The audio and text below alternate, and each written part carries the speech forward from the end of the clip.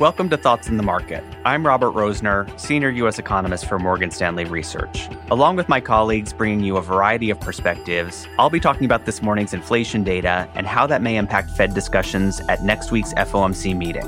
It's Friday, June 10th at 2 p.m. in New York.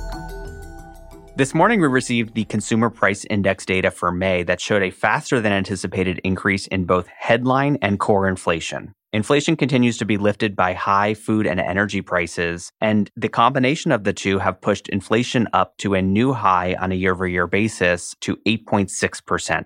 That rise in inflation reflects not just gains in food and energy prices, but extremely broad-based increases under the surface, with core goods prices continuing to reaccelerate and core services prices also remaining strong, reflecting continued upside in travel-related airfares and hotels. While other factors like rents and owner's equivalent rents both jumped, rents in particular posted their fastest sequential month-on-month pace of increase since 1987.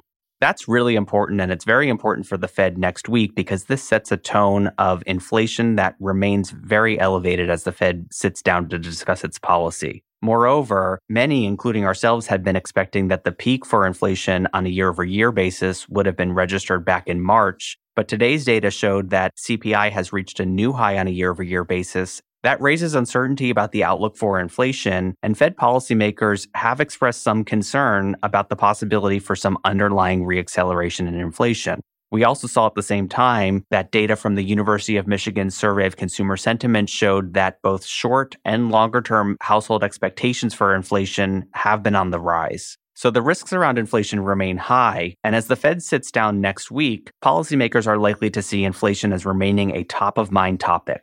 We have been expecting the Fed to pursue a series of 50 basis point rate hikes as the FOMC seeks to tighten financial conditions in order to slow demand and eventually slow inflation. And markets after the inflation data moved very quickly to price in an even more hawkish path for Fed policy, with some risk that a 50 basis point rate hike might not be enough and that there might be some chance that the Fed could deliver a 75 basis point rate hike at some point over the summer.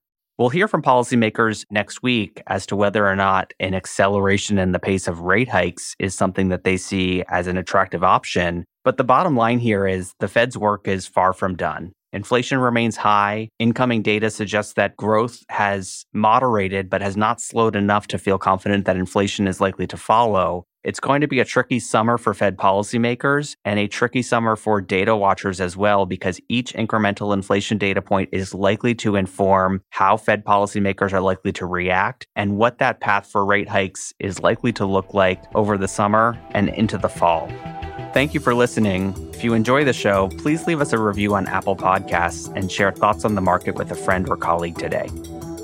The preceding content is informational only and based on information available when created. It is not an offer or solicitation, nor is it tax or legal advice. It does not consider your financial circumstances and objectives and may not be suitable for you.